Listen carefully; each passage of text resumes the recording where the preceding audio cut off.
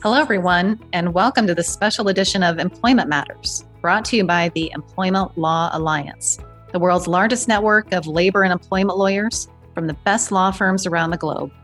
I'm your host, Tara Stingley, partner with Klein Williams in Omaha, Nebraska. Along with bringing you updates and critical events happening around the world, we're also fortunate to have the chance to dial in our local ELA lawyers. These good folks practice on the ground in jurisdictions around the globe, working daily to help their clients move through these difficult times. On the program, we span the globe with updates on critical issues from ELA members in each region. Today, we're chatting with one of our members in Maryland. Joining us today on our program is Daryl McCallum, a partner at Shaw Rosenthal LLP in Baltimore, Maryland. And today, Daryl is going to share with us an update on vaccinations in the workplace in light of COVID-19. Daryl, welcome to the program. How are you today? I'm fine, thank you. How are you, Tara? Good. Thanks for being here. So we've just passed the one-year anniversary of what many consider to be the start of the pandemic caused by COVID-19. And thankfully, vaccinations were developed in record time. They're being administered across the country. And certainly employers have a vested interest in keeping their employees safe and healthy and getting back to business as usual.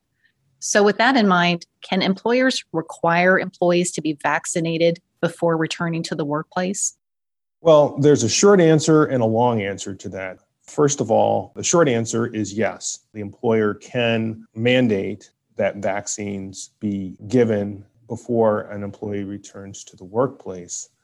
And the EEOC has taken the position that employer mandates are legal so long as the employer makes exceptions for disability and also for religious objections as well, because those are two of the protected categories that employers are required to make reasonable accommodations for. The longer answer, however, is that the picture is a bit more complicated as we get into both the fact that there has been some legal challenge to the employer mandate for COVID vaccines based on the emergency use authorization statute that allows for the vaccines themselves to be authorized for use in the United States. Normally, the FDA goes through a more extensive process with respect to the approval of vaccines for use. However, under the emergency use authorization statute, the FDA is allowed to authorize the use of a vaccine that has not been fully tested when the benefits are deemed to outweigh the risks.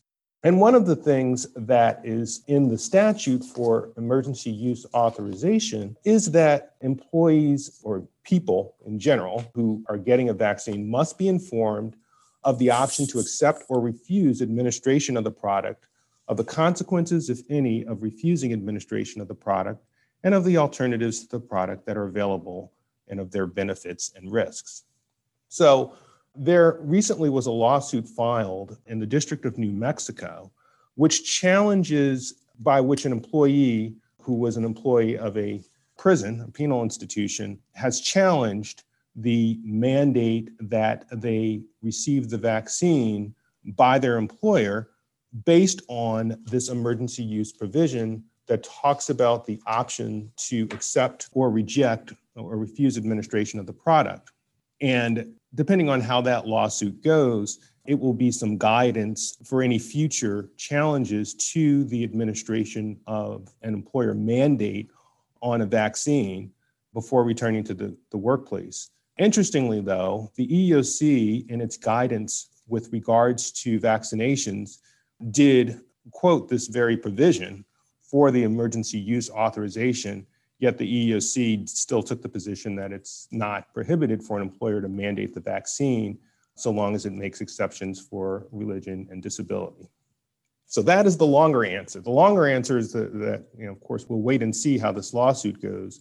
In addition to which, there have also been some legislative proposals in different state legislatures to prevent mandatory employer requirements for vaccination.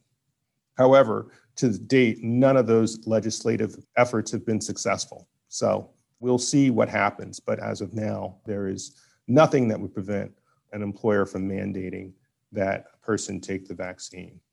Now, as employment lawyers, we both routinely deal with wage and hour issues and thinking about what is compensable time that employees must be paid for. So, applying that concept to vaccinations, are employers required to pay employees for the time that they spend getting the vaccination? And if not required, what are the best practices on that issue? Well, in the context of the pandemic, if an employer adopts a policy such that they require employees to take the COVID vaccine, it is much more likely that the Department of Labor would take the position that if the employee is required to do that and it is done on non-working time, that the employer would be required to compensate the employee for that time.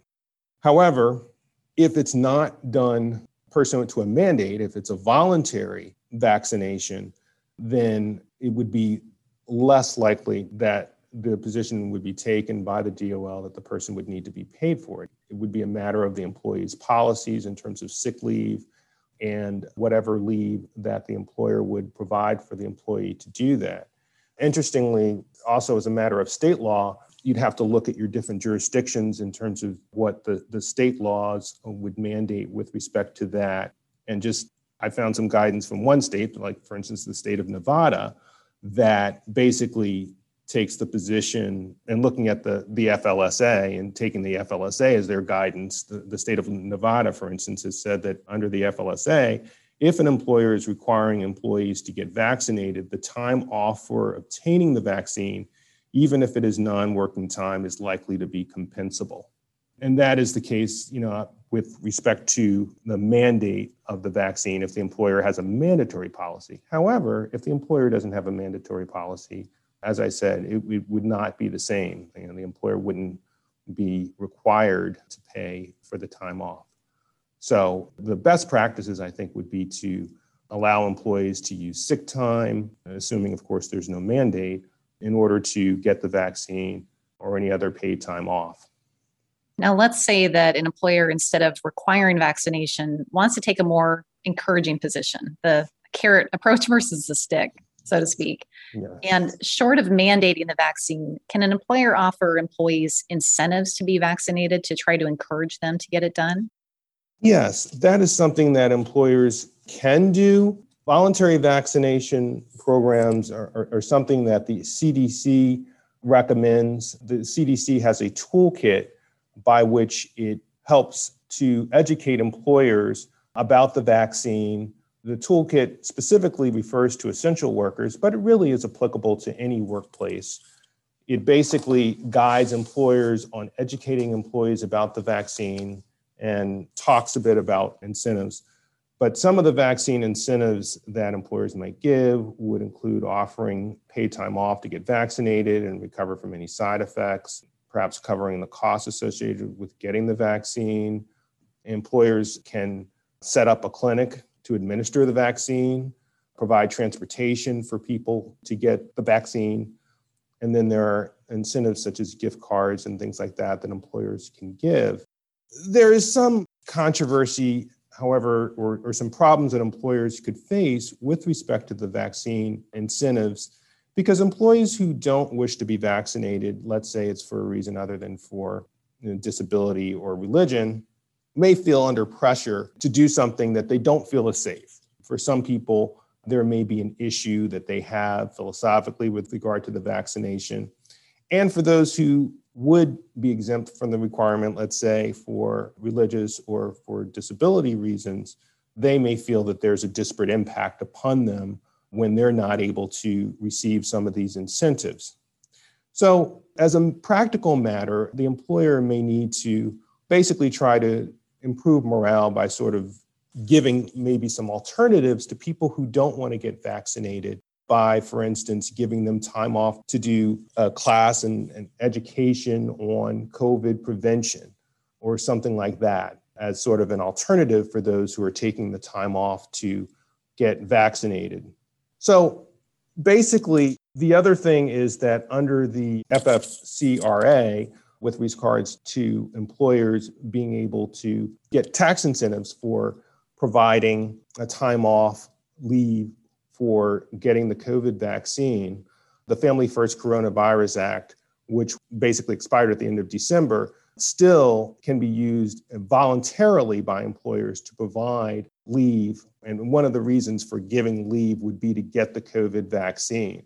So in the new legislation, the American Rescue Plan of Act of 2021, it notes that while the Congress extended the tax credits for under the Family First Coronavirus Act for covered employers through September 30th of 2021. So that can be a provision under which you can provide paid leave for those who are going to get the vaccine.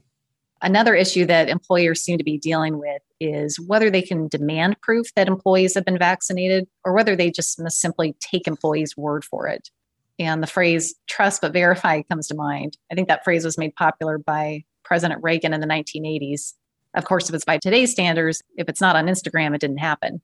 But what are your thoughts on this? Can employers require that employees provide proof that they've been vaccinated, or must they really just take their employees' word for it? Yes, employers can require employees to provide proof of vaccination. And as the EEOC has noted, requiring proof of vaccination is not a medical inquiry under the ADA. However, if an employer asks why an employee did not get the vaccination, that may elicit information about a disability. So basically, the best practice for an employer would be to warn employees not to provide medical information as part of the proof of vaccination. You can provide your vaccine card, and that should be adequate proof of getting the vaccination. However, if someone is not going to get the vaccination and needs a reasonable accommodation, then the employer should have a way of making sure that the employee can provide whatever information they need to show either their medical condition such that they would not be able to get the vaccination, or provide information regarding their sincere religious belief under which they would be asking for the exemption of getting the vaccination. But the answer to the question is yes, employers can require proof of vaccination. Now, we continue to see surveys on some segments of the population saying that they will refuse to get the vaccination for a variety of reasons.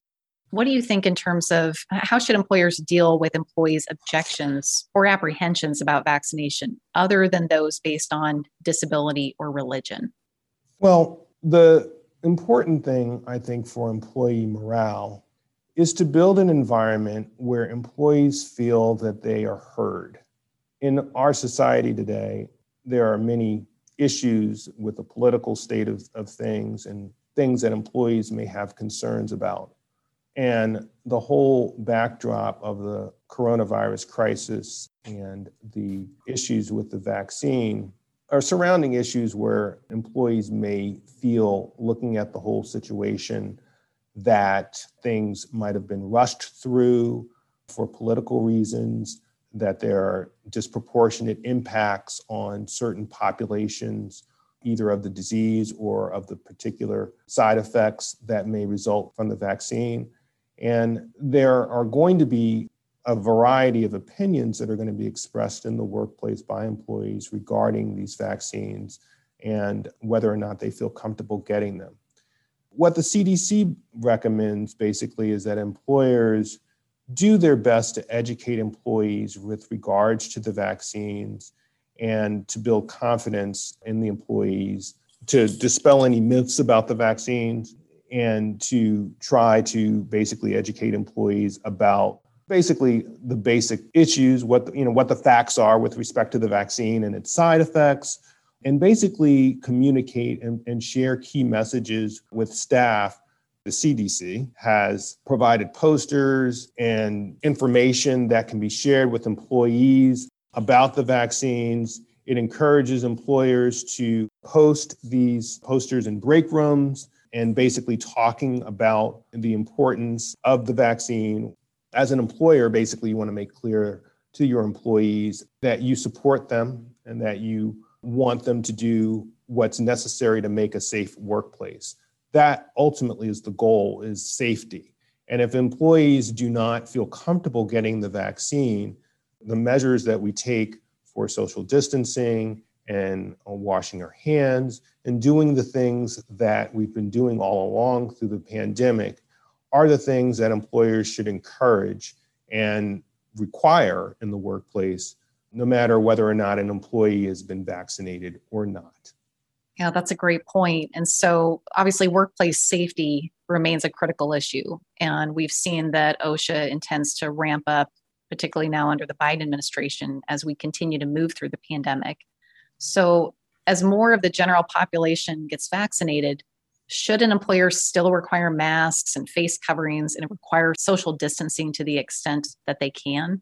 Absolutely. The CDC has recommended that employers not make any distinction between employees who have been vaccinated and who have not been vaccinated in the workplace, and definitely to observe the social distancing and masks and other mandates that have come down and that we've been observing throughout the pandemic. And the CDC has also said there are certain things that we don't know with respect to the vaccines. So, for instance, we know that the vaccines are able to prevent you from getting the disease or suffering from severe effects of the disease. But we do not know yet whether or not the vaccine prevents you from transmitting the disease. So, given that that's the case, given what we don't know, in order to protect the workplace, it's best to remain in the mode of our vigilant mode that we've been in with regards to social distancing and hand washing and doing the things that we need to do to prevent the spread of the disease. It's just likely that more and more workers, after they get the vaccine, will be coming back into the workplace. So employers just need to be prepared that you will need to have a plan in place to deal with it once employees do start coming back to work more. And we all hope to be able to see more of each other, in the future anyway. So I think that it's going to be a time in which we still observe were the main components of what we've been doing over the past year to try to prevent the spread of the disease while more and more employees get vaccinated over the course of time. All good points. Well, Daryl, this has been a fascinating discussion. And I have to say, considering where we were a year ago, it's a pleasure to talk about vaccinations in light of what we've all been through. So thank you so much for your insights on this issue and for joining us today. You're welcome. If you'd like to connect with Daryl or any of our lawyers around the world, please search for them on the ELA website at ela.law. Just go to the big Find a Lawyer widget in the center of the page, where you can also sign up to receive invitations to our upcoming webinars, download white papers, get on-demand content from our online library, or access the ELA's exclusive Global Employer Handbook. You've been listening to Employment Matters, a podcast brought to you by the Employment Law Alliance, the world's largest network of labor and employment lawyers from the best law firms around the globe. I'm Tara Stingley. Thanks so much for listening.